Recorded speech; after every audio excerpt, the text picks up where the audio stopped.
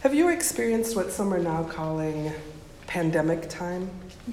That sense of, during the last 2.5 years, not being able to accurately assess time span? The pandemic years can simultaneously feel much longer than 2.5 years and much shorter.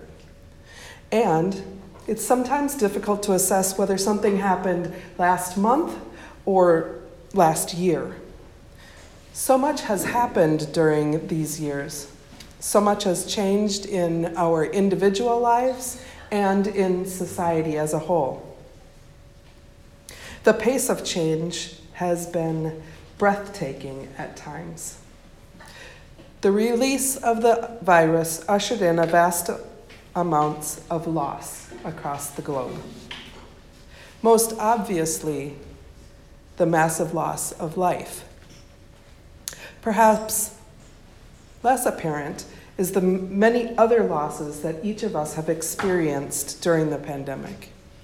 Focused on getting through the pandemic, little time has been set aside to grieve those many losses.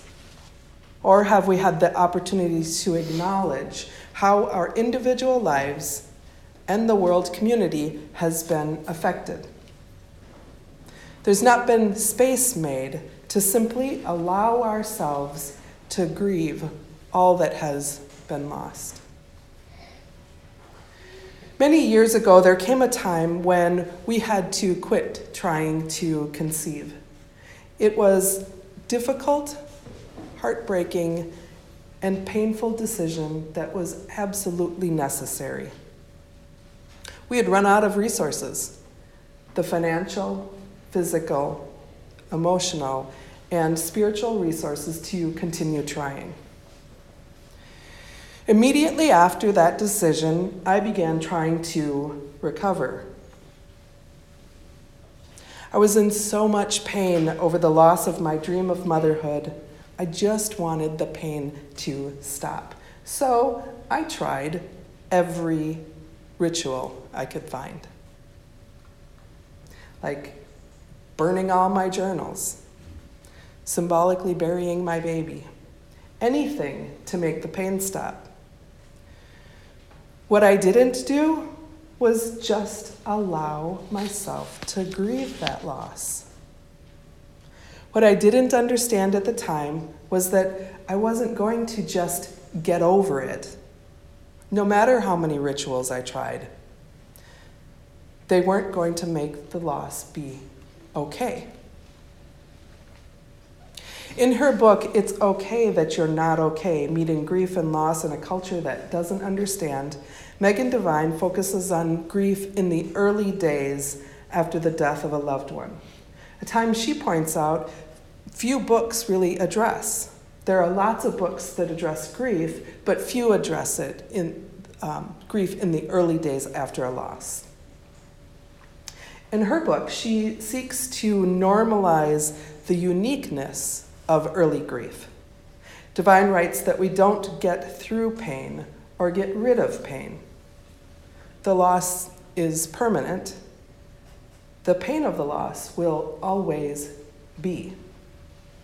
Through honoring, tending, supporting our pain, we reduce our suffering. And it is the suffering that can be adjusted. Pain simply needs to be supported. Devine points out, acknowledgement is one of the few things that actually helps. What you're living can't be fixed. It can't be made better. There are no solutions. That means our course of action inside of grief is simple, helping you to gauge what's normal and helping you find ways to support your devastated heart. While her book focuses on loss through death, it is also applicable to other losses. Loss is a common human experience. We all have or will experience it at some point in our lives. Death is what comes immediately to mind when speaking of grief. However, loss comes in many forms and shapes. Loss of health, ability, employment, friendship, pets, housing, dreams, relationships, freedom, and so many more. Each loss is life-altering. Our lives are changed because of the loss, and quite naturally, we grieve those losses. The experience of loss and the process of grief is unique to every single person. There isn't a right way to do grief. How you grieve will differ for every person and will differ for every loss in your own life. These pandemic years have been overfull with loss, and much of that loss is unacknowledged. We might think that our loss is not as bad as someone else's, or that our loss is too small in comparison to other things, or that we don't have a right to grieve. Over these pandemic years, we've been holding on, gripping the handlebars tightly, so to speak, just waiting for it to get over with so that we can get back to normal. How many times have you heard that we need to get back to normal? That the major part of the crisis is over, and so we need to return to our normal lives? That we need to get on with things? That is an understandable response to a situation that is not understandable. In writing about the loss of a loved one, Divine writes that there is no recovery from death. The life you lost cannot be regained. There's no such thing as moving on. You cannot return to normal or how you used to be. The loss forever changes you. Similarly, we cannot return to what we used to be before the pandemic. It's simply not possible, nor is it even really desirable. We each have been permanently changed as individuals through our personal losses and as society through our communal losses. We are different. The world is different. The pain that we have experienced during these years will stay with us, though we can reduce the suffering we experience individually and as communities. I didn't understand at the time how important acknowledging my loss of motherhood, my grief, was to the healing process. I tried to push through, to just move on. I felt shame for wanting to be a mother and shame for not being a mother, for the financial expenses I placed my family in, for the stress on my body through surgeries and medicines, for the emotional damage to myself and my marriage. And so I kept most of it to myself, not sharing the story with others. Very few people had any idea what we were going through, and few knew the extent of my pain. As Divine points out, though, unacknowledged pain does not go away. Unacknowledged pain does not go away. I bet there are some of you who, like me, are looking for a way around that statement. Unacknowledged pain does not go away. It was only after I allowed myself to hold my own broken heart, to acknowledge the deep loss, that I allowed myself to grieve and began sharing my experience with others, that my suffering changed. It is still a painful loss, but my suffering has changed. Once I let my pain simply exist, I shared with other people. I told my own story. Acknowledging my loss, I began to heal. Divine urges letting pain take up space. Allow it room to unfold. Pay attention. Feel it. See it. There is nothing you need to do about the pain. Just tend it. In a recent conversation with colleagues, we read a poem urging one to mourn well. To which I asked, and how exactly do you mourn well? And how do I know when I'm done? A response, you'll know you're done when you're dead. Well, reflecting on that simple statement, I heard the truth in it. Mourning, grief, sorrow isn't something that we get through and can check off our to-do list like I wanted to do. Kubler-Ross and Kessel write in their book on grief and grieving, the reality is that you will grieve forever. You will not get over the loss of a loved one. You will learn to live with it. You will heal, and you will rebuild yourself around the loss you have suffered. You will be whole again, but you will never be the same, nor should you be the same, nor would you want to. This may sound somewhat disheartening that we will grieve forever, and yet I think of things like 9/11. For those of you who were alive then, I'm sure you remember, as I do, exactly where you were when the first tower fell.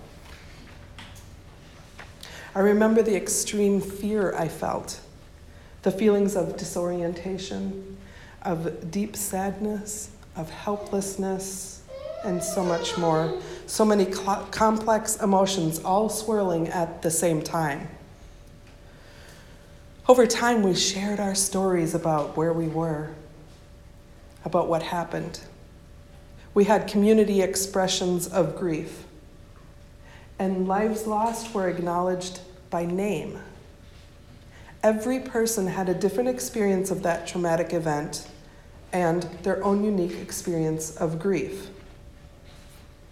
My wish for you is that you do not feel the same suffering in your grief that you did during those first few days.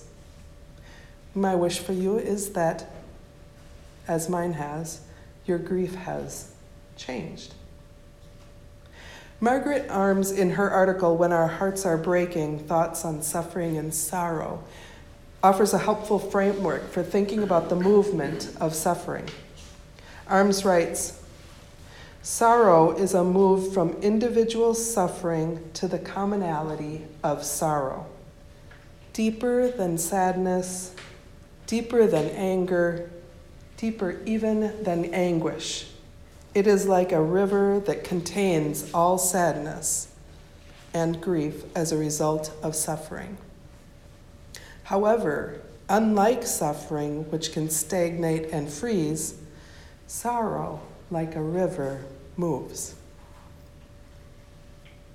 Arms suggests that it is in that place of sorrow that we discover that we can hold the experience of loss and yet still see a way forward. I find this framework of suffering and sorrow helpful. It is that place where I'm able to reflect on the death of my father-in-law, on the loss of my dream of motherhood, and the losses associated with 9/11, and know how profoundly they affected my life and still remain open to the world.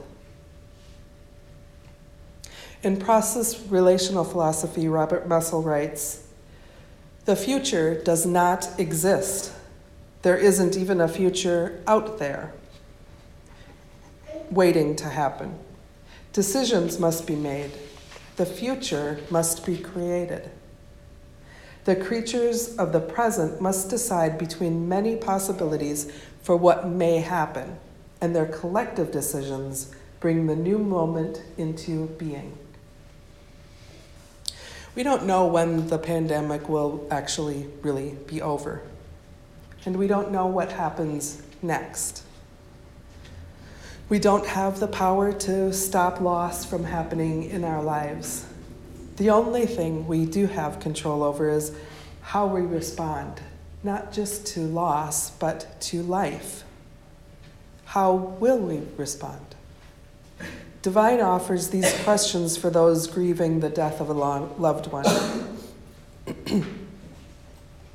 Given that what I've lost cannot be restored, given that what was taken cannot be returned, what would healing look like? What would living this grief well look like? How will I care for myself? What kind of person do I want to be for myself and for others? What's the quality of heart and mind you want to cultivate? I invite you to consider those questions in light of the losses we've all experienced during the pandemic. What would healing really look like for you? How can you support yourself in your grief? Where can you find support for your grief? What kind of person do you want to be in your grief? Divine states that recovery is living with this experience with as much skill, self-kindness, and peace of being as you can. Yes. May you allow yourself to grieve, to fully acknowledge all that you have lost, all that has been lost. May you have compassion for your grief. May you hold yourself tenderly.